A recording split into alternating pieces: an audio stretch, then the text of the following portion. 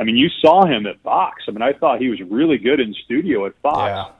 Yeah. And, look, when he left Florida, I think at the time he thought that was it. And then, he obviously it wasn't. And towards the end of the year, he was looking at Ohio State, and obviously it came through at the end of the season. We did Michigan, Ohio State, the last game of the year, and Urban didn't call that game, for a lot of reasons. But, obviously with all the news surrounding him, he felt that it was going to be a distraction to be calling a game that, a game he could be coaching the team a week later.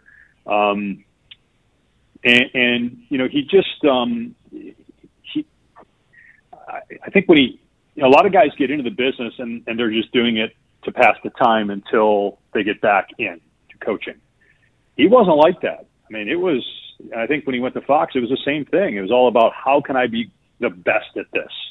Yeah, if I go back to coach, I'll go back to coach at some point, but that's like he's not thinking every day about, okay, well, I got this other thing I got to do until the coaching comes along. No, I mean, he's all in as a teammate. He's all in as just somebody who wants the best for everybody.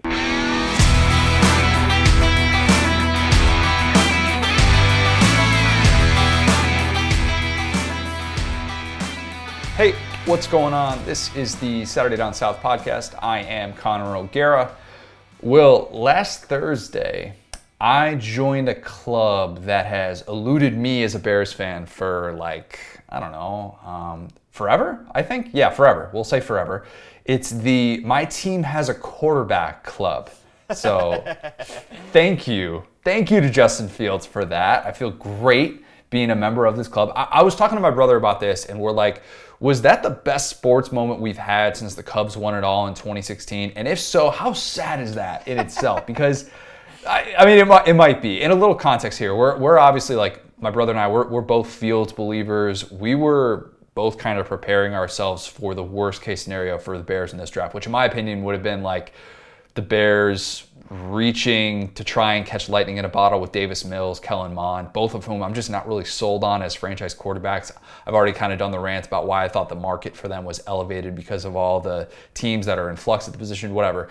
Maybe I thought the Bears would do something like they would take a day 3 flyer on Jamie Newman, which would have been a tough pill to swallow, and it turns out nobody had to swallow that pill, which is crazy considering how we were talking about Jamie Newman at this time last year. A lot of thoughts on that on SaturdayDownSouth.com, by the way, shameless plug. But Will, explain this to me, because you have experienced this as a Saints fan, but you also have really good perspective on this as an LSU fan with experience in the pre-Joe Burrow years.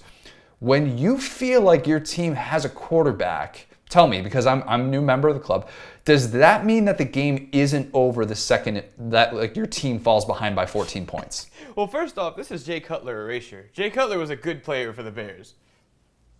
Yeah, but but it's different when it's drafting too, and that's what I never like. Even with Mitch, when they draft Trubisky and they trade up to get him from the jump, it's not so much we have our guy now. It's, oh crap, this better work, and if it doesn't, this is going to look really bad. And then it ends up looking way worse than anyone could have ever imagined because of the way that Mahomes and Watson turn out, and that's just going to be a punchline forever, and hopefully it's the last bad moment of the Bears doing dumb quarterback things, but it's the Bears, and we thought it was the last moment for forever. But anyways, when you are in that spot and your team has a quarterback, I have forgotten what that felt like to be like, wait a minute, you can actually go out and win games you're not supposed to. You have a face of your franchise. You aren't kind of sort of bummed when your defense leaves the field and you realize that that was probably your best chance to score via a pick six, little Khalil Mack strip sack, something like that. But this feeling, I gotta say, it's pretty cool. It's pretty cool. Yeah, the thing about Fields too, like you said, is he's exciting. I mean, even like Trubisky, if he would have worked out, wouldn't have been this dynamic guy that Fields was when you watched him, number 1 recruit, or I guess number 2 behind Lawrence. And he just has so much hype. And like you said, you watched him at Ohio State. I mean, if I was a Bears fan, I'd be thrilled right now because what they gave up to get him is so minuscule compared to what the Niners gave up to get Trey Lance. Yeah, that's a good point too. And it doesn't feel like, even if we look back on this one, this draft will have a very different vibe as well, because Fields is the fourth quarterback taken off the board. And even if Mac sort of explodes with the Patriots, which maybe he could, I don't think that's out of the realm of possibility. I've been banging the drum for Mac for a while now. It's not going to look quite as bad as like going up to 2 and mortgaging the franchise the way that the Bears did to get Mitch, whereas like you just gave up an additional first, you gave up a fourth to be able to swap picks with the Giants and do that. So I don't feel like this pick, even if Fields doesn't turn out, it's not going to be looked at in the same way that the Mitch thing was. So in other words, I'm excited to be a football fan, a professional football fan. I was a little bit on the fence for a lot of moments there. I can only take so much of watching Mitch Trubisky throw 3-4 yards behind the sticks on 3rd and 9. I can't fathom that, and I'm glad I don't have to experience that anymore, because Justin Fields is a different kind of competitor. But anyways, I don't just want to talk about Justin Fields today. I've got something that's been taking up too much space in my brain for like the last month or so, and I wanted to use it to hit on a bunch of things that are going on right now in college football. We've also got ESPN's Dave Pasch coming on a little bit later. He called the Texas A&M spring game. You've heard him call college football games a ton on your televisions for a very, very long time. Some Bill Walton stuff as well that we got into. But before we get to all of that, and we also got figuring out, talking birthdays and figuring out at the very end. But before we get to all of that, today's podcast is brought to you by College Football Uncensored. Yes, you've heard me talk about it before. It is Saturday Down South's newest podcast. It's Marler, it's Tyler Huck. They talk about everything college football and then some, whether you want all of those takes that you need in the offseason to get you through these lean months, or you just want to talk about these random, events that come up where, we're picking apart quotes or whatever it is. Those guys are all over it. They are so good at being able to just kind of shoot the breeze back and forth. Go to wherever you get your podcast, subscribe to College Football Uncensored. It's only one episode a week during the offseason. It's dropping every Monday morning. You know that in these lean months, if there's something that's going to happen, it's probably going to be something that's happening over the weekend. And hey, if you hate the bleep button, you're in luck. There's no bleep button needed. Actual curse words. They've got a lot of fun stuff planned this offseason. So if you haven't, again, go to wherever you get your podcast, subscribe to College Football Uncensored. Go do that right now. Will, have you ever read or seen Moneyball? Love Moneyball. That's like weirdly, that's my second favorite Jonah Hill character ever, behind Superbad. Interesting. So Moneyball is one of those rare sports stories where I think both the book and movie are exceptional. And I don't always think that's the case. Like Friday Night Lights, wasn't really there for that. I would go TV show, movie, then book. Sorry, Bus Bissinger, wasn't really totally sold on the book. I know that's probably a controversial take, whatever. For those of you who haven't read the book by Michael Lewis or seen the movie with Brad Pitt, here's a brief rundown. The Oakland Athletics, good MLB franchise, but in baseball, where big market teams, they have payrolls that are 5 times as big as the smaller market teams. They get crushed by free agency in the offseason. So their general manager, Billy Beane, which is played by Brad Pitt, is like, hey, I've got to figure out a new path to success, because I know that when Jason Giambi, Johnny Damon, Jason Isringhausen, when they leave for bigger contracts elsewhere, I'm going to have to find a way to replace that production. So the scene in the movie that's pivotal is Billy, again, played by Brad Pitt. He decides that offseason to hire this 20-something Ivy League graduate who's played by Jonah Hill. He's a Bill James disciple who believes in sabermetrics, analytics, all those things. Billy basically craps on his entire scouting department during their offseason meeting, and it comes to blows when the head scout confronts Billy and is like, hey, you can't be serious with this analytics stuff because you're discounting the way that we've done this for 150 years. The scout finishes this rant, and Billy looks at him, and he raises his arms out, and he says, adapt or die. The scout tells Billy more or less like, F you. He quits, and then the rest is history. The A's, they set the American League record, winning 20 games in a row, and soon everyone in Major League Baseball adapts some form of analytics into their scouting. I bring that up because the words adapt or die are everywhere in college football right now. Let's start with the draft this past week. There are a ton of individual cases where you could find adapt or die. Look at someone like Kadarius Toney. He's a guy who came to Florida as a quarterback trying to learn how to be a receiver. That in itself was him trying to adapt. He was super raw, some questioned his work ethic, and then he'd flash that potential and it's like, hey, get him more touches, get him more touches. Florida fans were banging that drum for basically every week throughout his first 3 years of college when he was healthy. But that's not always such an easy thing because those plays can go for negative yards. I actually ran the numbers on this before 2020, and I'm like, let's just accept that he is what he is. He's a super intriguing, home run play, freak athlete type of guy, but he's never going to be a high volume guy. He's probably going to end up being like a day 3 flyer. The guy had 606 career receiving yards before 2020. Toney adapted. What I didn't realize at the time when I was, coming out with this take like last August was that he put in some serious work with Florida wide receivers coach Billy Gonzalez, and he became a guy that Mullen could put in those spots.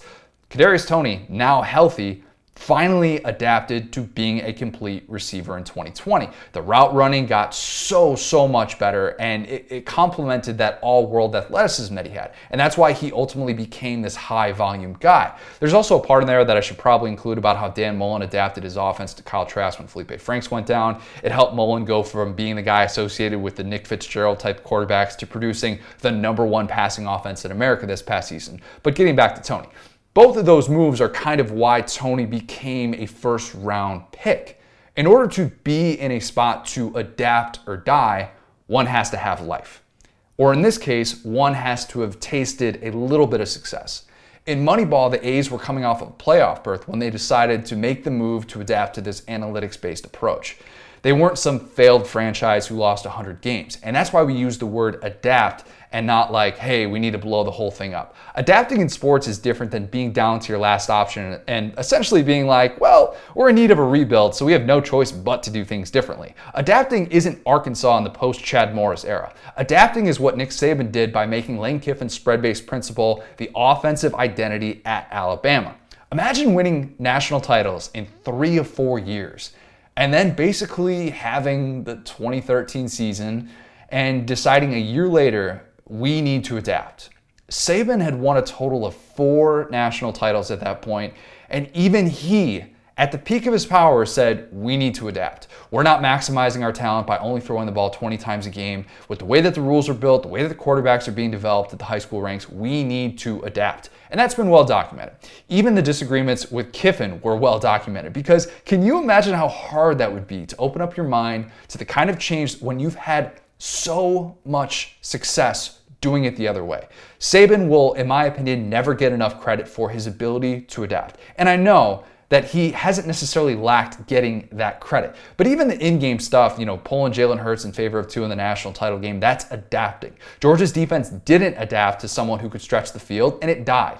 Go figure that the guys who threw and caught 2nd and 26 would be at the root of this record-setting draft run for Alabama. Tua and Mac Jones became Alabama's first ever quarterback duo to come off the board in the first round in consecutive years. Perhaps even more impressive than that, Alabama had 4 receivers drafted in the first round in a 2-year stretch, which had never been done by any program in the sport's history.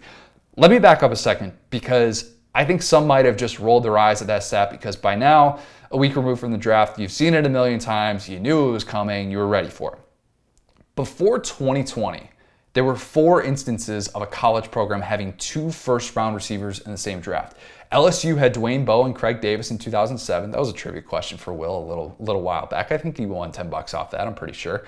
Ohio State had Ted Ginn and Anthony Gonzalez. That was also in 2007. Congressman Anthony Gonzalez. A congressman, yeah, people forget that. He's big time now. He's real big time.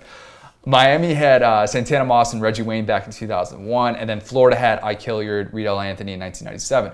So last year, when Henry Ruggs and Jerry Jeudy went in the first round, it was the first time in draft history that 2 receivers from the same school were drafted in the top 15 together. Alabama just did that again with Jalen Waddle and Devontae Smith.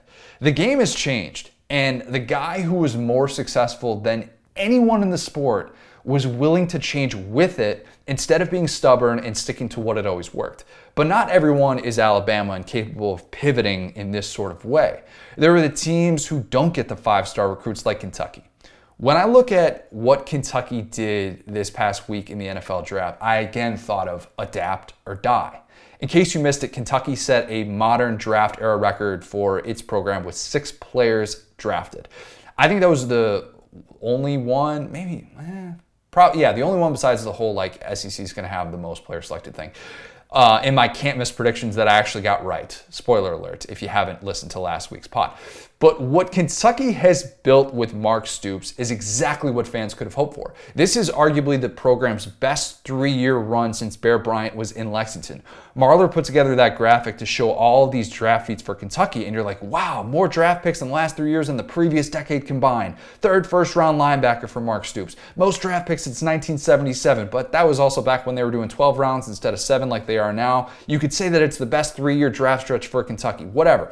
There's no doubt that Kentucky is in the midst of a special, special time with a coach who knows how to develop talent with that staff. But think about this. Imagine having that kind of success and having all these people tell you how great you are in relation to the history of the program, and then being like, you know what we need to do? We need to overhaul our offense completely. Stoops adapted. He didn't let that taste of success lead him down a path of stubbornness because he recognized that, it's great that we've had guys like Benny Snell and Josh Allen and Lynn Bowden, but we can't assume that we're always going to turn some 3-star guy into a generational talent.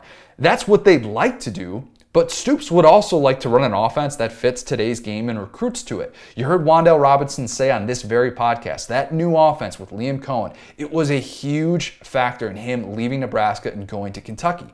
Kentucky and Alabama are in different phases of their adapt or die process.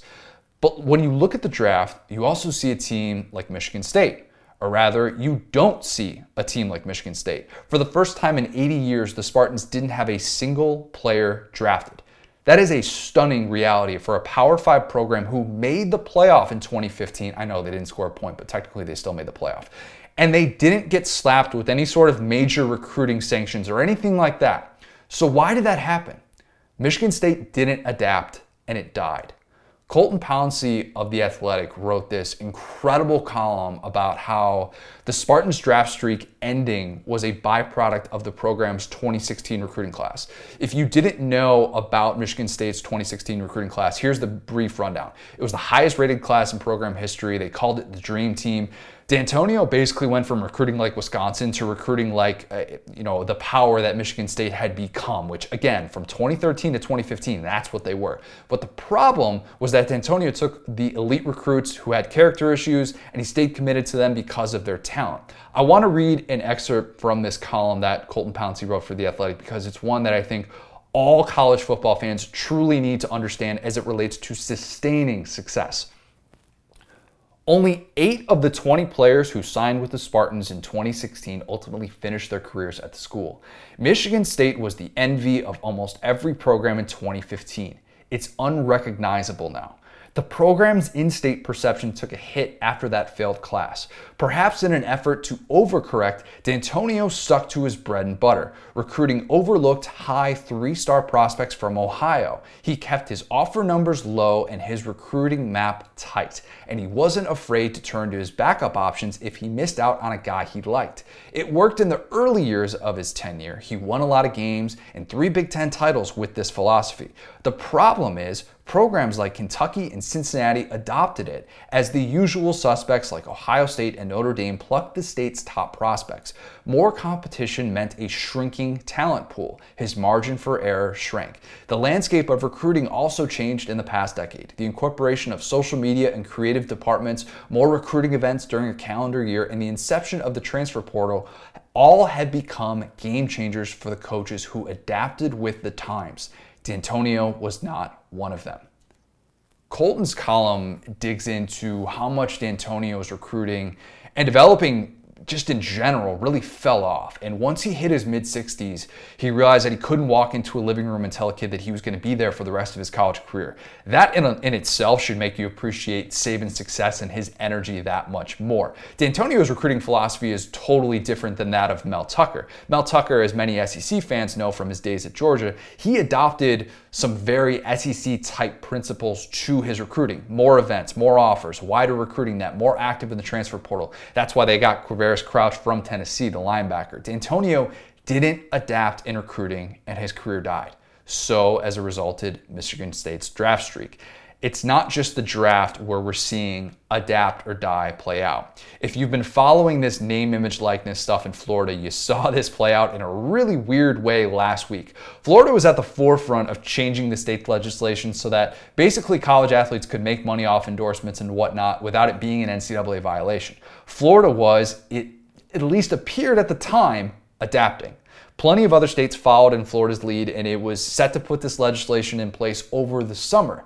That came to a head last week when they put a provision in place to delay the decision a full year. At the very last minute, they did this. And then all the coaches and big time players in the state like De'Ara King, Mackenzie Milton, they're like, wait, what are you talking about? You can't do that. We were all set to profit off of this. This is going to be great. And then you see, like Dan Mullen, along with all those, the other FBS coaches in the state, they were united. They voiced their frustrations with the delay over social media.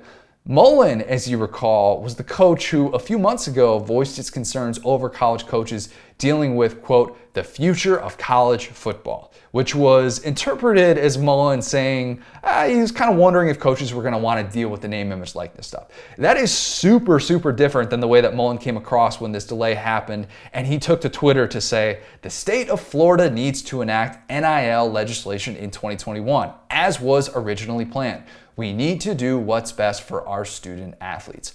Why would Dan Mullen put that out there on social media, you ask? Because he's trying to adapt instead of being known by recruits as the coach who is resisting the NIL changes. Mullen was also there when Florida legislators did the whole Michael Scott snip, snap, snip, snap, snip, snap thing, and they decided that they'd actually just go through with the original plan that was put in place, and they would have this enacted in July instead of delaying it for a full year. They adapted as well. Gus Malzahn is also adapting down at UCF. Big time if you haven't seen this yet. Gus is all about these NIL changes. Florida fans saw that with the UCF billboard in Gainesville. The marketing team at UCF, they've really kind of jumped all over this, the future of college football vision that they've got going on. They had the Twitter handles on the back of the jerseys for UCF spring game. Gus in the post-spring game press conference was talking about the way to market players on social media. Picture the Auburn version of Gus Malzahn talking about that. There's no way he would ever do that, but he's trying to adapt. He wants to adapt a new strategy to thrive at UCF. Gus struggled with adapt or die at Auburn. He went back and forth with the play calling thing because there had to be part of Gus, and I've talked about this before, there had to be part of him where he's like, hey, I'm literally the guy who wrote the book on the no huddle hurry up offense. I'm in this spot with this massive buyout because of the way I built my offense. And that's the challenge with adapting. Adapting isn't abandoning your values. If you're always changing who you are, it doesn't mean you're evolving. And just because you're open to adapting doesn't mean that you'll live. Will Muschamp actually modernized his offense with Brian McClendon, but it wasn't the right move because South Carolina didn't really test teams vertically, couldn't really run the ball. Jim Harbaugh, I thought early on at Michigan, did a great job of adapting with his presence on social media. He comes in from the NFL, he's calling out coaches, and it's like, whoa, what's he doing over there? But he took too long to modernize his offense, and he also took too long to realize that Don Brown's defense was never really going to stop Ohio State. Some people probably think that the name, image, likeness stuff and playoff expansion is an example of adapting and dying, at least in terms of how it'll impact the sport. We'll have a much better idea on both of those things probably 4 years from now. But based on this legislation with name, image, likeness, and the story from Ross Dellinger about the Power 5 commissioners in favor of playoff expansion, though that's not at least going to happen until 2023, this is going to be a work in progress. The sport is going to look very, very different by 2025. A sport that's been slow to adapt is now adapting in a major way. Other specific examples of those who died instead of adapting. Well, you're going to like this. Florida State not recognizing the arms race and losing Jimbo Fisher as a result. Les Miles not recognizing that you can't be an elite team without a legit passing game in the modern era. Jeremy Pruitt, Will Muschamp not recognizing how you're supposed to develop quarterbacks. There are tons of other cases of this in college football and in life in general. Doing this podcast, I've tried to adapt, and I admit that is really hard for me at times because I, like probably a lot of people who listen to this, I'm a creature of habit. I pride myself on putting my head down and going to work every day. But sometimes you've got to lift your head up and look around. Adapting is reading the room. And I'm sure when you listen to this version of the pod for the first time, maybe you were like, this is stupid. Give me back the old version of this. The old version, it worked. It was maybe it was part of your routine. But we as a company made the decision to adapt and hopefully evolve. Adapting is hard because change in general is hard, especially when we've had that taste of success. You ever notice that when an app like Twitter, Facebook, Instagram, whatever it is, when it updates, it gets ripped for a week? All of those brands have had a ton of success, but they have to adapt because imagine what they would look like if we were still using the original versions of all those products. They'd be terrible. Yet all of us, whenever they update, we're basically like the Scout and Moneyball. We stare at it and we go, F you, man. It really is a difficult thing for us to take on in sports and in life. I always say this, moving homes is the single worst thing that we as human beings do on a normal basis. But why do we put ourselves through it? Because we want to adapt to our lifestyle. We want to adapt to our family. We do it because we as human beings want to grow. As we enter what feels like a very new era in college football, take note of these 3 words: adapt or die. It's a mantra that we as people who consume this sport need to be open to, no matter how hard that might be. I want to make one point off that real quick, going all the way back to Kentucky. You were on a roll there. So Kentucky started off with an air raid offense whenever Mark Stoops got there. And True. I think that the adapt or die thing, and I totally agree with you, but I think that a lot of it gets misconstrued as opening it up. Kentucky went what we would consider in reverse. So they started with an air raid offense, and they ended with, their peak was with Benny Snell. And I think that deserves an extra level of credit because it's easy to look around and say, here's what everyone's doing, I'm going to do the same thing. It's like the NBA with three-pointers. But what they did is they looked around and they were like, oh no, everyone else knows how to defend this, I'm going to do the opposite. And I think that's another thing is that, like, while adaptation usually means going forward, sometimes it just means bucking the trend. That's interesting because I think a lot of Kentucky people would agree with you in that philosophy that they had, where sometimes it's adapting to your personnel. And that's what Mark Stoops did, even at a time when everybody's going through these changes offensively. He realized, look, we've got these future NFL offensive linemen. We've got a guy in Benny Snell who runs in between the tackles especially well, and we have the personnel to be able to do this. And Terry Wilson executing that at quarterback made more sense for what Eddie Gran wanted to run. And Joey Gatewood, similar thing. But then you realize at a certain point, you have to be willing to adapt. And there are certain moments, I think, that every single coach has where you have to be able to read the room. I thought Georgia's read the room moment was what happened in the SEC Championship in 2019, where they looked at LSU and said, oh my God, we don't even have a chance. We can't blame this on a fake punt. We can't blame this on anyone but ourselves because of what we have done with this system, where LSU was willing to totally overhaul it. They adapted to the times, and they did so at a rate that nobody could have ever expected. But I think it's having that moment of realization of what adapting is. And you're right, I like that you bring that up. It isn't always looking for the future way of doing something, but it's adapting to be able to maximize, and adapting is what we hope will lead to evolving. All right, let's go to my interview with Dave Pasch. I'm gonna apologize ahead of time. For starters, we recorded this before the draft, so he's got like a couple things in there where he's like, oh, if Kellen Mond goes blah, blah, blah in the draft. Dave Pasch didn't just miss out on the entire draft. We just recorded it right before it. And also, heads up, we got into a decent amount of Bill Walton stuff. Look, I realize Bill Walton's not exactly, an SEC guy. He's a national treasure, though. If you live in America, Bill Walton applies to you.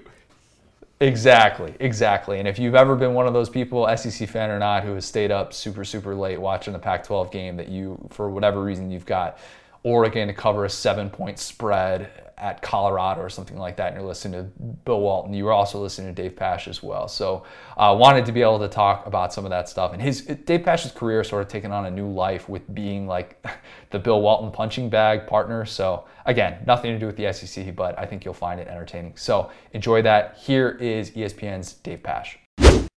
I'm now excited to be joined by a very special guest, a first-time guest, in fact. It is ESPN play-by-play announcer Dave Pasch. It feels unfair to just say that because you also do the Arizona Cardinals games as well. So by my count, you get to call NFL, NBA, college football, and college basketball games.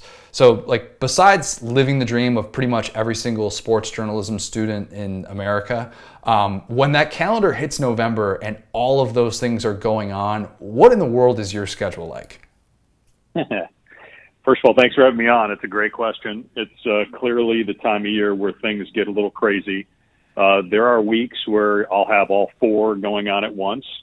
There was a week last year where when we were traveling, we did the Maui Invitational, had that surrounded by a couple of college football games, a Cardinal game, and an NBA game. So you can only imagine what that was like.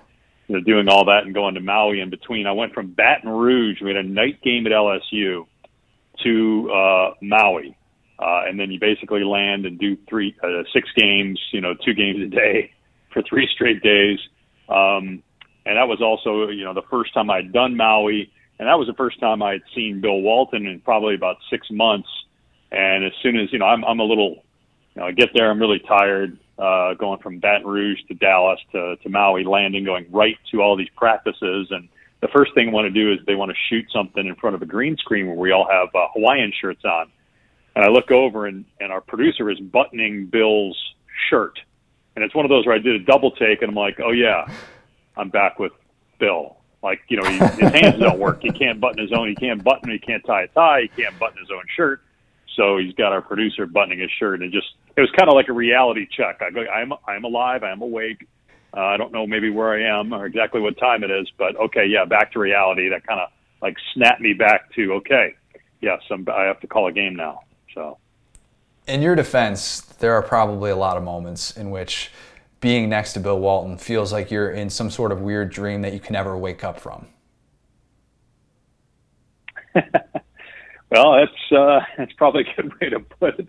Yeah, it's been, we did the Pac-12 tournament in person. That was the first game we had done all year in person. All the other games we did were from our home kits. And, it was a unique experience. I think, when you work with somebody as long as we work together, you have a chemistry when you're together, and it's a lot different when you're not. So I think it took us a little while to kind of get used to that. But it was nice to finally be together in Vegas. And I think he was so, all the stuff, all the pent up energy and stuff that he was waiting to do all year, he let it fly over 3 days. It was like a barrage of Bill at his best for 3 straight days in Vegas. It's always internet gold whenever you two are able to be in the same place at the same time. There's always something that's going to happen. I want to talk a little bit more, Bill, later on, but correct me if I'm wrong here. You get to call 2 major professional sports and like also doing the Pac-12 games with Bill Walton. Given what's on your plate, if you decided to take college football off of your plate, you'd still have like 3 really big things going. So I guess what I'm saying is you must really love college football to still consistently call games like that with probably how crazy your schedule is. Well, I love college football. There are definitely, I would say, most weeks where I look forward to that as much as anything, if not more. With the NFL is great. You got the best players in the world, but there are 16 games. So if you have an off game, if your team decides not to show up, it doesn't end your season. But in college football, as you very well know, every single game means the world. And so every time you go to do a game, you're doing a game that means everything, that could totally change not just your year, but the year of someone in your conference or somebody in another conference. That's the beauty of college football. And so you only have 12 shots. One is enough with the 14 playoff to totally ruin your season, especially if you're, a team that's not Alabama or Ohio State that usually has the best talent. So I love college football. It is unique in that, we're usually not doing one conference, so we get to see a lot of teams. Sometimes you don't see the same team twice an entire year. You may have different teams every single week.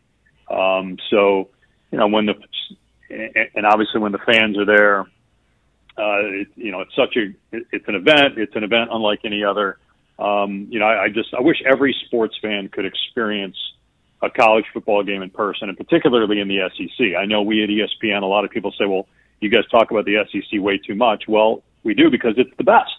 If you go to an SEC game and you watch the players, first of all, you say, okay, they're the best players. The atmosphere in the SEC is the best. The pageantry, the fan involvement, and just how rabid people are in those cities, it is remarkable. Some of these places are in remote locations, and if you were, somebody living in Los Angeles and you spent almost your entire time in a city like LA, Chicago, or New York, and all of a sudden you end up in Tuscaloosa and you see how beautiful it is and you see what it's like on a game day, it changed your life. I mean, it's just, there's nothing like it. Dave, everybody who's listening to this just all collectively kind of put their hands up, they put their head down, and they're feeling the gospel right now that you're preaching, because that is music to so many of their ears. I know that. Let's talk a bit about the college game that you were at last week. You called the Texas A&M game with Greg McElroy. What was your biggest takeaway from that, besides the fact that, well, Jimbo mic'd up is probably the greatest thing in the world? Oh, yeah, Jimbo was hilarious. I wasn't sure what we were going to get. You never know. Some coaches, when they know they're mic'd up, they change a little bit. But that was Jimbo. I mean, there was nothing different about our conversation with him the previous day over Zoom than what you saw. I loved how encouraging he was to his young quarterbacks. I think the thing that stands out there is they clearly have a lot of talent like last year. And you had a veteran quarterback, obviously, and now you don't. So, I was very curious. I thought going in that I was going to walk away blown away by Haynes King and thinking, okay, this is his job, and Zach Calzada's a nice player, but there's just a clear separation. I didn't see that at all. In fact, to me, just what I saw, I thought Zach Calzada looked better than Haynes King. It doesn't mean that he'll get the starting job. And sometimes spring games, it's unfair. Haynes King's strengths are different. And, a spring game is not conducive to a quarterback who's, best when he's on the run and you're doing a lot of run plays.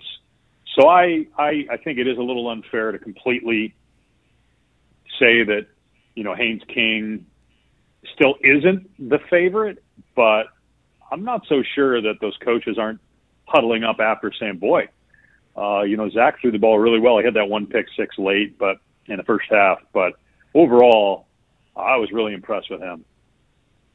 Okay, I'm glad you brought that up, because I thought McElroy said a lot of things on the broadcast that were spot on. And I actually was defending him a little bit when I know you kind of pushed back on the Mike Elko as number 2 coordinator, defensive coordinator in college football. And I was kind of like, you know what, actually, I'd be okay with that. There are not a lot of guys that I would take over him. But McElroy said something on the broadcast that I disagreed with, which was that he thought, and this is the point that you just brought up about Calzada and Haynes King, that Calzada had bridged the gap between himself and Haynes King based on that spring game performance. But I disagree with that for a lot of the points that you just brought up, where I'm like, all right, yeah, he might have looked better as a passer, but a lot of what Haynes King is going to be able to do is rolling out where he's not in these one-hand touch scenarios. And I just think a guy like him is tough to evaluate in that exact setting. But I also kind of think, why would Jimbo want that message out there that Haynes King has clear separation? Of course, he would rather have Zach Calzada be considered this competition type of guy, and they're locked in a battle deep into the fall and all that, because if he leaves, A&M's quarterback room is all of a sudden really thin. Do you still are you still kind of under the impression that Haynes King is going to be the guy, or was this like, you know what, I could actually see the scenario in which Calzada could win this job? Well, there's some things that Greg pointed out, on the air about how Zach Calzada was throwing the ball in comparison to how Haynes King was throwing the ball. And Greg's a great friend, and I think the world of him as an analyst. He has, especially when it comes to quarterbacks, I just think he's so smart. He sees things. Greg was the first guy that I remember calling Patrick Mahomes, a future NFL star when he was at Texas Tech. And then even when he was sitting in Kansas, like he was like, this is the guy. You know, people are crazy not to take this guy, you know, with the first pick when Mahomes came out. And even when he was in Kansas City waiting behind Alex Smith, he was still singing his praises and turned out to be correct. And I you know, there haven't been too many guys over the years that I've known, Greg, that he's brought up that, you know, haven't played out kind of the way he saw it. You know, he watches warm-ups. He's watching how guys throw. You know, and he did point out some things about the ball that Zach threw compared to the ball that Haynes was throwing. So I do think that's something to watch. You know, again, I got the sense walking away from the Zoom with Jimbo that maybe Haynes King's the guy they want to win the job because of how multi-talented he is, and you always want. If a guy's a dual threat, I mean, that's the guy you want. But if he's not as good throwing the ball as the other guy, and that right now I think is a big question, then it makes your decision all that tougher. So before Jimbo took off his mic, which I think was basically like the whole fourth quarter, what was that like on your end? Was it a two-way thing where he could hear everything you were saying through his ear, like through the earpiece that he had in? You know, I don't know. I mean, he I don't know if he had the earpiece in the whole time. He had, you know, we talked to him for maybe 2 or 3 minutes for a segment there, but I don't know that he had it in the whole time. I would be interested to know, because if he had it in the whole time and we were talking about everything he was saying, everything they were doing. So I don't know, but he's fun to listen to, isn't he? Gosh, I thought it was tremendous, and I was surprised because I came into that thinking if we're getting Jimbo mic'd up, he's going to blast the quarterbacks the whole time, and it's going to be, you can't make this read, you can't make that read, and it was like he was their hype man. It was crazy because when he's blasting Ainias Smith for the route running, and he's saying, can we get a chip? Can we get a chip? Bring a running back over here. We need to get some protection. It's not about being able to slide up in the pocket. It's all these different things. I came away surprised that that's how he was in the fall. Maybe some of the or how he was in the spring, and maybe some of the dynamics at play led to that. But I mean, would you be in favor of getting Jimbo mic'd up every game? Because I think we need to get to that point. Oh yeah, he was great. Yeah, I think, you know, and Greg mentioned this too, because he was on Ainias Smith, he was on Kenyon Green, can't remember who else, but I felt like anybody that was a veteran that was an established player, he was definitely hard on. He probably was hard on Kellen Mond too. But, you know, at this point, it's spring. You know, like when Calzada threw that pick six, said, son, you can't do that. You know, he was encouraging to him. I think he's got the right look. He's got a history of just his whole career has been developing quarterbacks, and when you're that guy, you spend that much time. I mean, no other position coach spends that much time with one guy because there's only a few of them. Every other position, you got sometimes you got 15 guys you're coaching. Quarterbacks, you got a handful. Some of those guys are walk-ons, so you're really dealing with just a couple, 3 guys. So he's so good at it. He's got a great way about him. And, you look at his success with Jameis Winston and, even E.J. Manuel, who wasn't a great NFL player, but he's a pretty good college player. And I think Jimbo deserves a lot of credit for that. So, and even Kellen Mond, I mean, his improvement and where Kellen Mond, people are talking about where he might get drafted now. I mean, you got to give Jimbo some credit. So I think, it's not just the mechanics. It's not just how he teaches the quarterback position, but how he talks to guys. His relationship with those guys obviously is impactful. In your production meetings for College Football Saturdays, and maybe before last year, because I know you were calling games with Golick instead of McElroy, and those are probably also a bit more complicated with COVID and doing everything over Zoom, just a little bit of a different perspective. But what's maybe the most memorable experience you've had with a player or coach in college football? Boy, I've been doing this now for almost 20 years. I mean, it's hard to think about, the most memorable experience in terms of a Zoom or, in person.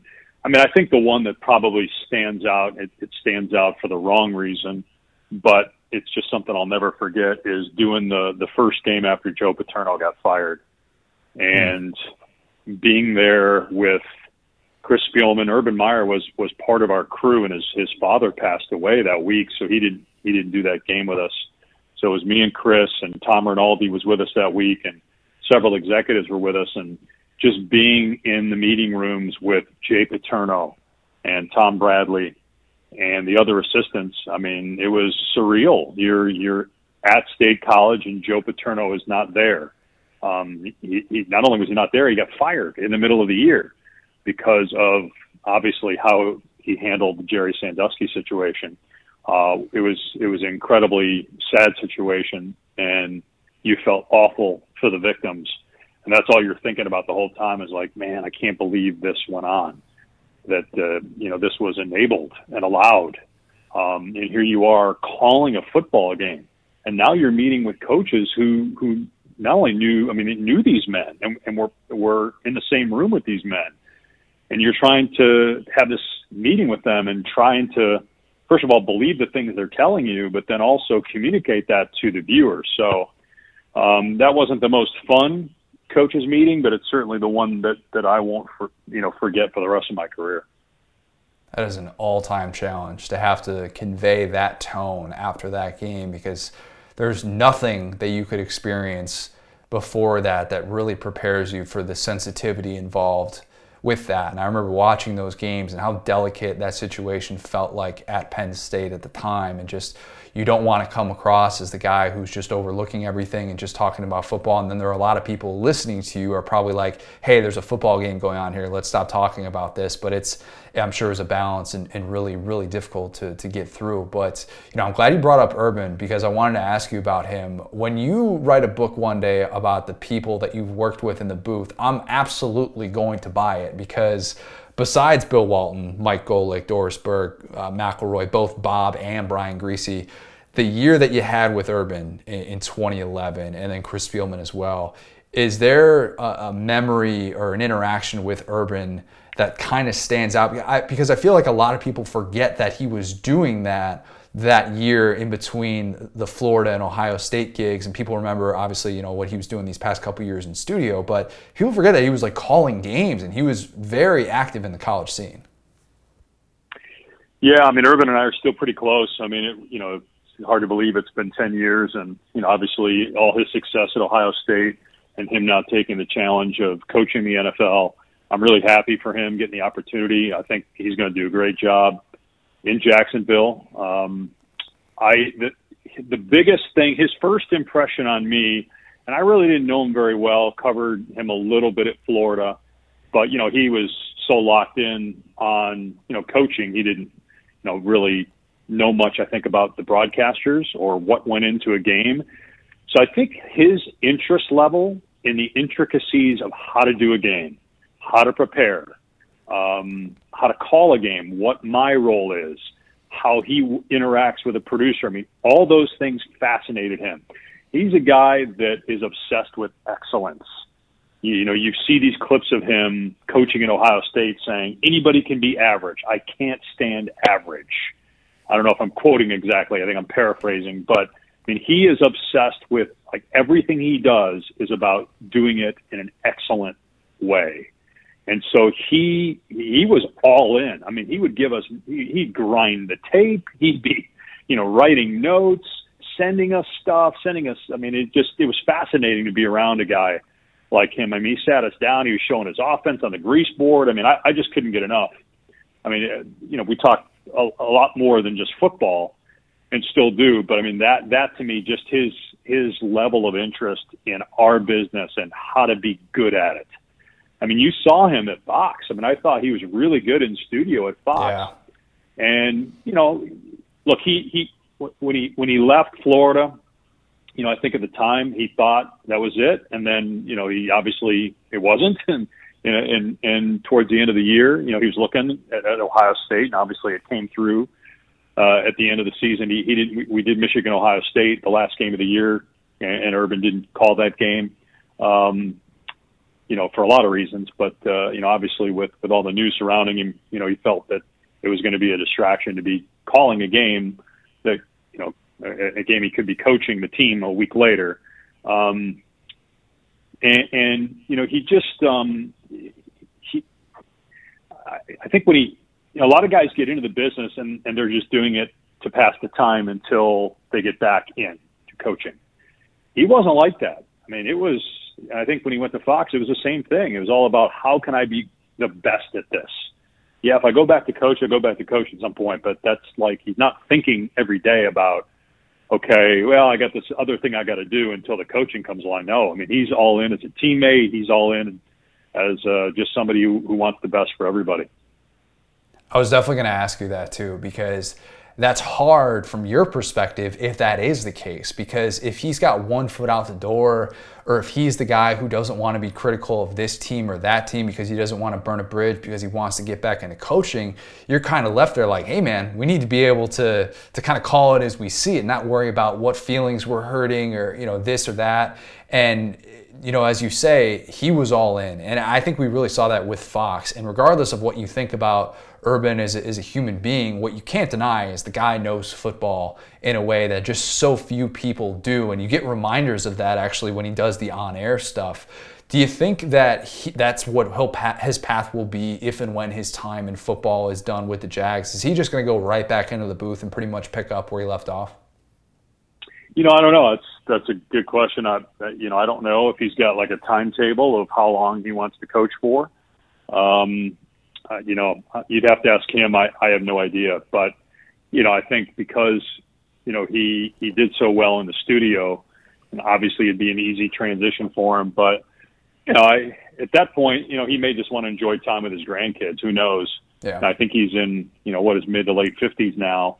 And I got to imagine, you know, he's going to be in Jacksonville for at least a handful of years to try to get that thing on the right track and try to win a championship, which obviously in the NFL you can do in a short amount of time. So, you know, I don't know where his head's at in terms of, you know, what the next step is. I think he's probably just pretty worried about the draft at this point. True. So tell me how in the world ESPN approaches you and says, Dave, we'd love to make you and Bill Walton the broadcasting team for our premier Pac-12 game. I don't assume that anything with Bill is normal. So how did that initial conversation happen back when that became a full-time thing? Because I know you guys had called games before, but when they decided to make it a full-time thing in 2013, how did all that come about? Well, you know, to your point, we had done some games before NBA, although if you ask Bill, he says he doesn't remember that. But it's true. There is historical evidence to prove that we did do a handful of NBA games together in 2006, I think, through 2008. It might have been as many as, 10 or 12 games together. And so, there was a history there, the two of us having worked together. I think that was part of it. And then, when you get the Pac-12 package, at that time I was doing Big East. There was a lot of travel. And, Bill Walton's going to be the analyst. So I think, it just made sense on a lot of levels to put us together. But, when you do that, you don't know how it's going to go. I mean, you make a decision, and in a year you might make a different decision. But, we just finished year 9. Hopefully there'll be, 9 more at least to come. But it was, there wasn't really much to the conversation. It was just like, hey, we're going to, you guys have worked together before. You're both on the West Coast. We're going to put you guys together and go have fun. Did you know what you signed up for? A little bit. I mean, again, having worked with them, there was one instance where we were doing a game in Chicago. It was back, they used to have an NBA game in between the national semifinals and the national championship. So Bill was working, and he still does, do some Westwood One for the Final Four. So he was going back and forth. I think the Final Four was in Atlanta. He was going back and forth. Was there on Saturday, flew to Chicago. He did the NBA game on Sunday and then flew back for the Monday game. It was an afternoon game in Chicago. Cleveland was playing. LeBron is back when LeBron wore the headband, and he took it off and he threw it towards the scores table, and Bill, started yelling that that's a technical foul, and he just kept going on. I just kind of let him go. And I got a call from Tirico the next week because Mike was primarily working with Bill then, and he said, you have to stop him.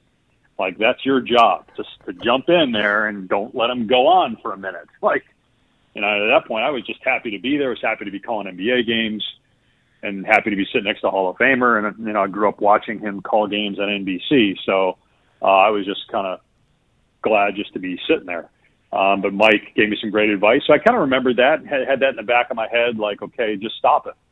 And, when we started working together, I would just jump in and stop him, and he would stop. was like, oh, okay, this works. Like, he's not going to just keep talking. You can actually stop and redirect. And so I kind of filed that away from that conversation with Mike. That definitely helped. But I'd be lying if I said I knew exactly, it was going to end up the way it ended up with, me being sometimes a physical, literal punching bag and also a verbal punching bag for him. But it's been interesting to say the least.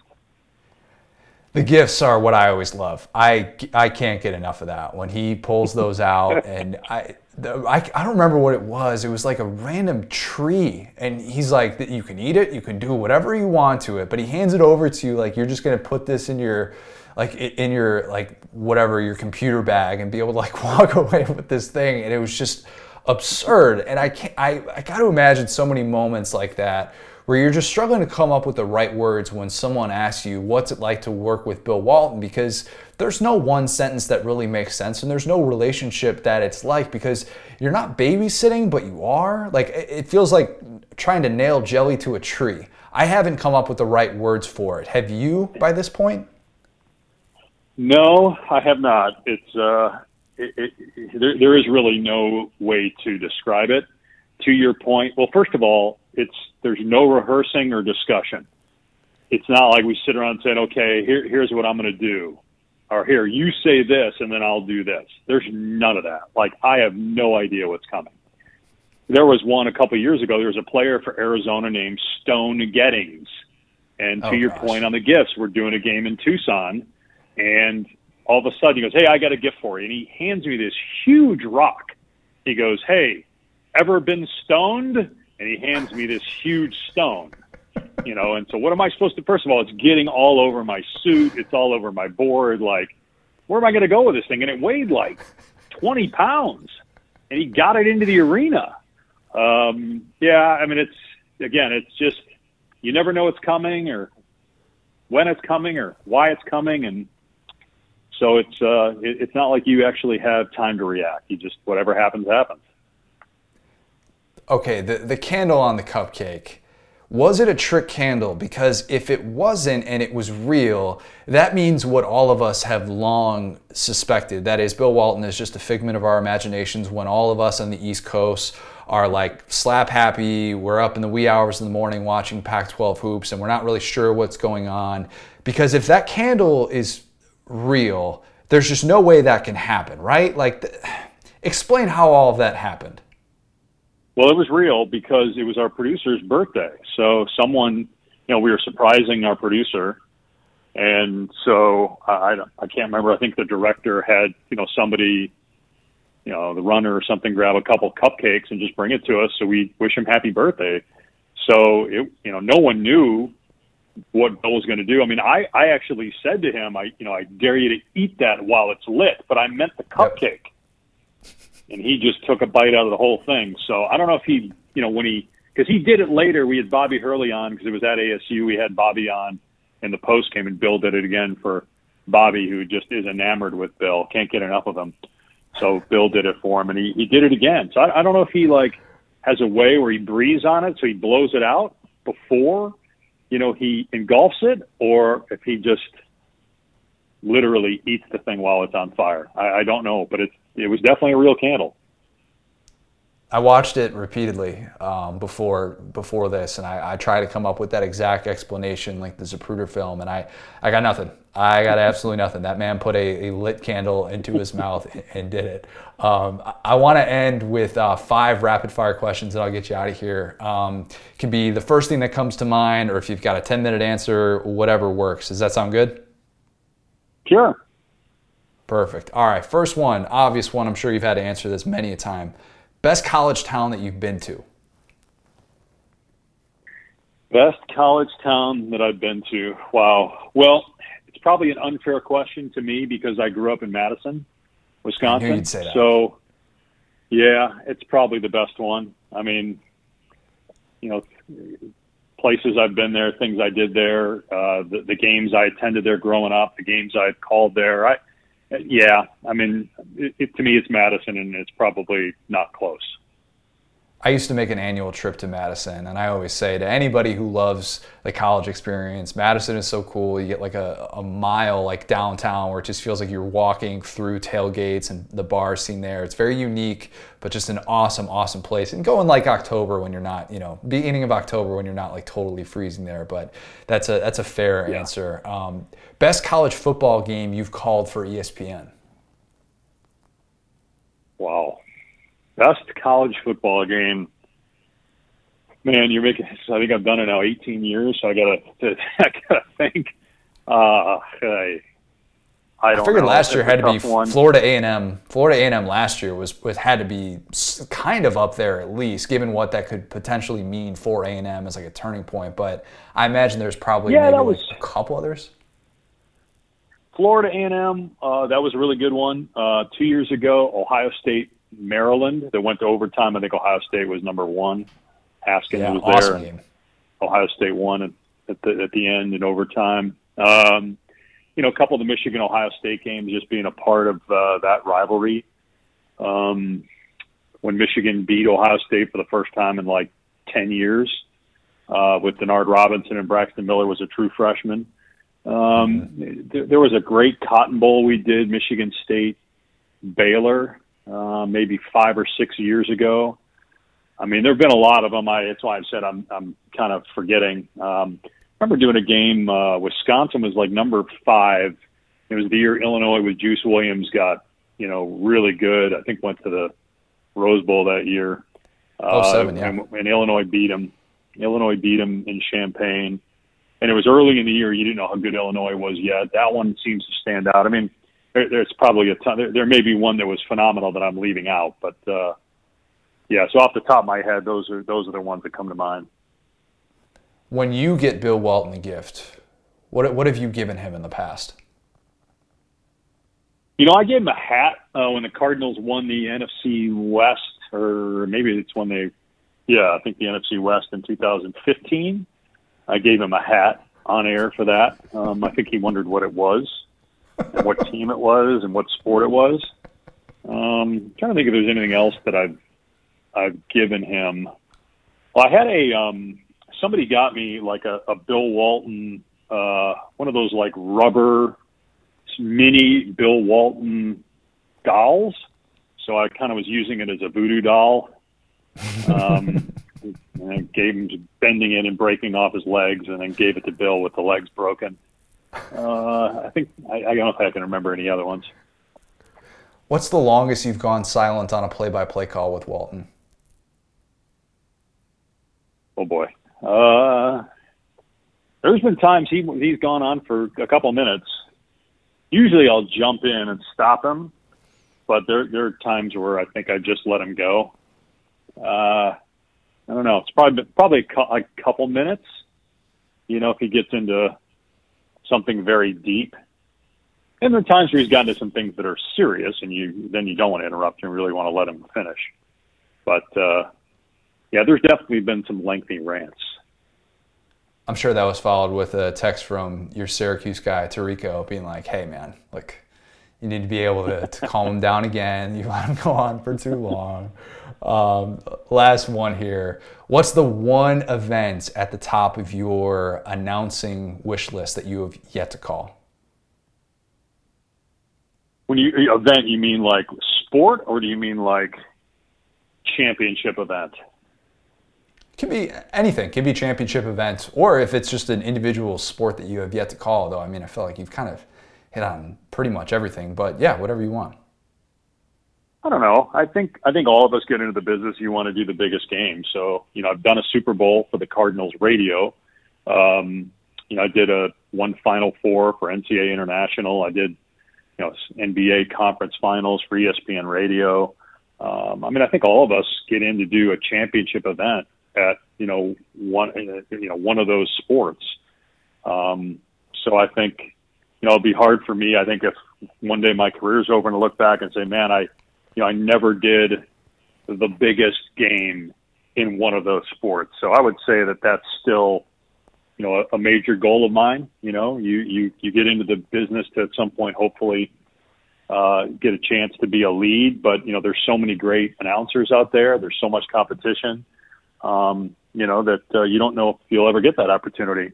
Someone's got to usually leave those jobs, and that doesn't happen very often because, there's so many guys out there that are so good. And there are a lot of guys that haven't done, a lot of the level of stuff that I've done that are, that are excellent. So a lot of it is timing and opportunity. And I would say that, to answer your question, a championship event is something that I think all of us strive for. Dave, this has been great stuff. Really appreciate the time. We're gonna have to do this again during the season. My pleasure. Anytime. Excellent. Take care. Have a good rest of your day. Okay. You too, man. All right. Take care. This past weekend, Will, I turned 31. Well, I turned 31 on Monday. Based on those context clues, based on my hints from last week's pod, wherein I think I actually just said what we were going to do. We're talking birthdays today and figuring it out. Specifically, like, how do you celebrate birthdays as an adult? What do you look forward to? Is there a best day to have your birthday fall on? Because I was asked this question too, actually, on Arkansas radio. That kind of goes to show you what time of year it is. It's May in the college football calendar. They're talking about just randomly talk. We spent like 3 minutes talking birthdays. My birthday coming on a Monday this year. One would probably think a little bit of the Garfield philosophy, that kind of sucks. But I actually thought that it worked out really well because I got like a whole weekend to celebrate. I ate a ton of food. We went to the beach on Sunday. I got to watch some Rocky IV on Sunday night to get rid of the Sunday scaries. And then on Monday, Lauren makes me crab stuffed salmon, which was even better than it sounded. I consumed probably, I don't know, like give or take 5 pounds of seafood celebrating my birthday, and you only turn 31 once. So I already told the story of my 30th birthday that never was, which I think in basketball, it's like the equivalent of the absurd dunk that goes back rim. And just, you're like, oh my gosh, that was such a great almost dunk. Football comp would be the highlight reel catch, but the receiver has a foot out of bounds or something like that. Or I guess if it's college, it's 2 feet out of bounds. COVID ruined a trip back to Chicago for a Cubs game with my buddies for my 30th last year. Ruined a chance for me to be able to spend some time with my mom, my brother. But that would have been fun because it was rare for me. I never blow it out on my birthday because all I ever want to do is relax with my wife. I want to eat what I want to eat. I love being able to catch up with people too. When I was in my earlier mid-20s, I loved like the whole, people writing on my Facebook wall thing, the attention, it's nice.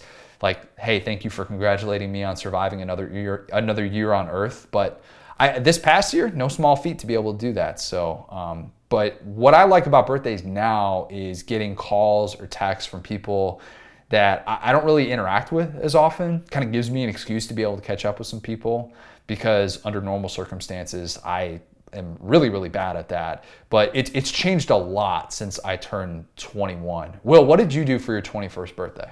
Well, hold on. First off, I just realized I never wished you a happy birthday. So happy birthday, Connor. Oh, no, we talked about it all last week. You're good. You're good. I don't think I did the wall post this year. But yeah, man, for 21, I went bar hopping in Birmingham with some of my boys from my hometown. That was pretty cool because growing up around the city, it was like, you would always kind of look at that as like Oz, and it's like, oh, those are those bars. We can't get in there. And then I left for college, so I never really did the whole like sneak into bars thing in Birmingham. You know what I'm saying? So it was super cool. We got the whole squad together, got to play some games, and Birmingham's a little bit underrated. I'll say it. I think Birmingham is a totally fine city. A totally fine city. I've gotten in a little bit of trouble in the last month or so for saying something maybe I shouldn't have said about Birmingham, but whatever. That's a different subject for a different time. What did you say about Birmingham? That's a long story we're not getting into on air. That's a long story, my friend. We took to the Facebook group to ask you about celebrating birthdays as an adult, because it's definitely different than when you're a kid and when you're surrounded by your parents. And maybe, like when I was growing up, my mom would make make my chocolate cake that I always requested every single year. We got Lou Malnati's deep dish pizza, and then I just open, she'd get me like 12 presents or something like that. It's gotten to the point now where it's like, hey, I live in Florida. My mom's getting me an Amazon gift card. I know when that's coming. It's money in the bank. I'm totally good with that. But birthdays it changes once you either move away or once you turn 21. It's just different in what kind of world is opened up to be able to do. So let's start with this from Drew Page. Drew says, big birthday celebrations after 21 are kind of useless, honestly. The biggest thing you get after 21 is you can rent a car at 25. But what about the milestone birthdays? Because 30, 40, dare I say 50, I have some good memories of my dad having a great old time turning 50. And I always remember thinking to myself, if I make it to 50, you know what? I'm going to have a good old time just like that. But when you're 21 and you celebrate and you have this moment of clarity afterwards where you're like, well, I'm probably never really going to feel as good about going out to the bars and doing that as I did in that moment. At least that's how it felt. And that kind of sounds like a downer take to have, but when you hit that 21 and maybe it lasts for like 2 months, and then you realize like, oh, for a bit, birthdays are kind of going to be downhill after that. I tried to, as much as possible on my after 21 birthdays, just say, I want to do whatever I want to do and how I'm feeling in those specific moments. If that's like hanging out during the day and being able to, work for part of the day and then watch some movies, whatever, do whatever, the situation calls for. Will, I spent what would that have been? I spent my 27th birthday with you doing the IMG stuff. Do you remember that? Yeah. Man, that's you got stuck with me. That's definitely a downhill from the 21. I'm just now remembering that. Yeah, because we went down to IMG, and if you haven't ever listened to the podcast that we did on the IMG powerhouse that was being built, go definitely download that now. You'd have to go pretty deep in the archives to find that. But sometimes, in this business, like, one time I was driving back from South Dakota on my birthday because, can't predict when the games are. I was covering USHL hockey in South Dakota back when I was working in Nebraska and driving back on my birthday. But I wanted to make sure I do at least like one thing on my birthday that night because it would have been my 25th birthday. So I didn't have to rent a car for Drew. Didn't do that day. Got to drive my own car.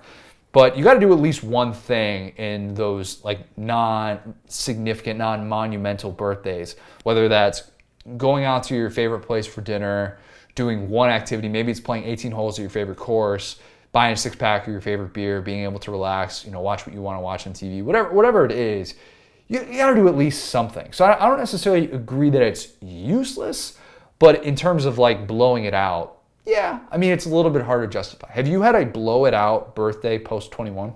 So my best birthday post 21 was definitely 2019. Brittany surprised me, and there's this place you can go in Georgia where you can drive a tank. So like, I'm sorry, what? Yeah, so it's like one of these like 1980s Afghanistan tanks. And I had no idea what was going on. Me, I was like mad that I was missing like LSU Vandy or whatever. I was like, oh, where are we going? This is and I was like, oh, like we get there, bro. And I was like, we're doing what? I'm sorry, bro. It was so crazy because we started off and we shot a 50 cal machine gun. And then we got to hit a car with a tank. So that was 2019. My 2019 was like off the charts good. Goodness gracious. And it's fun to do random things like that before where maybe you've never done something before, but you're like, hey, this is a good excuse to kind of mix things up a little bit and, just try something new. I never had crab stuffed salmon in my life before and figured, hey, this is a good reason to try it. So very, very similar to being able to drive a tank. Goodness gracious, Will. This one, I want to save this one from Andrew Diaz for last. Michael Dark has good response here. I just turned 31 as well, and the last 2 quarantine birthdays were some of my favorite. Low key with my wife and kids, along with the beginning of March Madness, was awesome. I'd like to thank my parents for conceiving me after the Pistons' 1989 championship. That's when you kind of do some of the mental math of when you were born and the timing, and if you could like go back and change things. Like I would have loved to have been born 4 years earlier, just so that my first, like, I don't know, I guess that would have been ages 4 through 12 would have been all Bulls championship type birthdays, because my birthday being in May, that's like kind of in the midst of their playoff run. We used to have like, you know, Father's Day parties at our house, and that would have been like such a fun memory as well. But yeah, sorry, Michael, we can't control that. Birthday timing is always fun because, like, so I'm September 20th, and for a good chunk of my life, that was LSU Mississippi State. And as you may know, for whatever reason, Dan Mullen just could not beat LSU. And so every year I would just go to that game, watch LSU beat Mississippi State, and usually a pretty fun fashion. And it was like a tradition for like a good 5, 6, 7 years of just like, I know this is going to be a W. I'm going to be there with my buddies. It's going to be a great time. So like, yeah, having that like early college football birthday, very nice. 2014, the lone exception. Yes. Hopefully you weren't trying to I actually did go to that one. That was the birth of Dak in a lot of ways. That's a fun game to look back on. Yeah, it was a moment in history for sure. Definitely. The timing of birthdays, I used to think my brother's birthday, September 8th, put that in your calendars, send him a nice little happy birthday for when that comes. I know all of you will do that, I'm sure.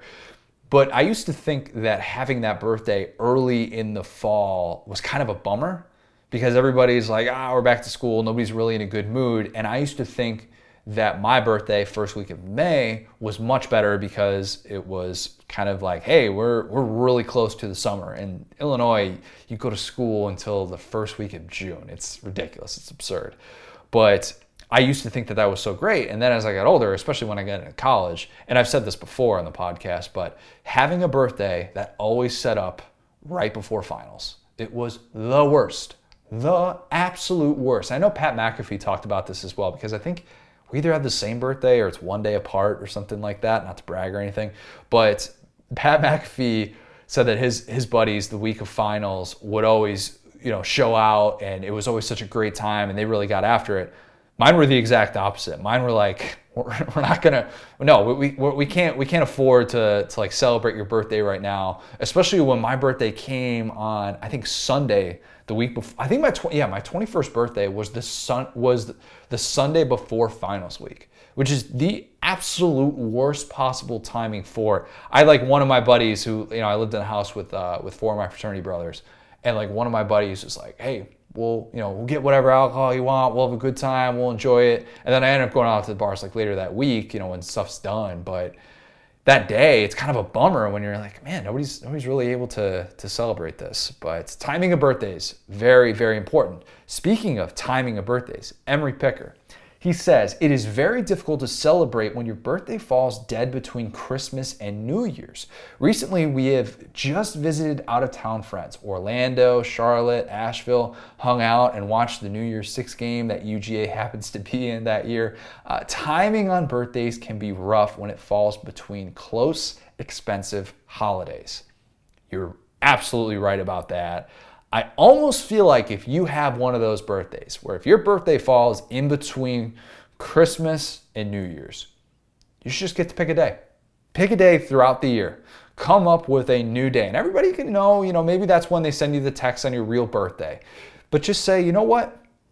June 4th. This is my day. I'm going to make sure that nothing is getting in the way of this. We're going to blow it out. It doesn't really matter if I'm not X amount of years old on the dot. You should get to pick a day, because that's a bummer. Or if you are like Saban and your birthday is on Halloween, I think you should be able to pick a new day, because you kind of get overshadowed by it. And I always feel bad for those people. That's a bummer. Pick a new day, Emery. Pick a new day. Christopher Zahor is the pronunciation of this. Spelled Czachor. I think I nailed that, Christopher. He says, beer, but only with close friends. And if you don't want to make a big deal out of it, don't let mom get involved. No, if your mom's getting involved into your birthday celebrations, mom's not going to hold back. Mom's going to go to whatever length she wants to go to make sure that you're having a good time. And they think of stuff that you wouldn't have thought of. So I'm not necessarily I'm not necessarily a believer that you need to leave mom out of the birthday celebration. If mom's going to go out and, buy beer or, buy decorations, whatever, that's not the worst thing in the world. It's not the worst thing in the world. I don't have that problem or that issue, that dilemma. I don't think it wouldn't be a problem for me because I celebrate with my family all the time. But living far from home now, obviously, it's a little bit different than that. But, if you want to get mom involved, I wouldn't worry about that. Do what you got to do, man. Will, is your mom would definitely be a great person to have involved in a birthday celebration. My mom's the best birthday person ever because I had a birthday that was during school. She used to do something so absurd every year, bro. We had like a Hummer limo one year. We had like people in Pokemon costumes. My mom was a G when it came to my young birthdays. And then like adult birthdays are super funny because I think I've told you this, but it's like my mom is one of the only people in the world that I know can drink me under the table. I don't know what it is, maybe just being from the Bayou, but drinking with her and like celebrating with her is always very fun because it's very funny to just be my size and my age and just be like, wow, your mom is lapping you right now. I've never seen my mom anything close to drunk. She's just like doing Goodwill and just drinking like a full scotch. I'm like, wow, I am darn impressed. Yeah, so get mom involved. And if your mom can drink you under the table, then, oh well, that's just part of the party.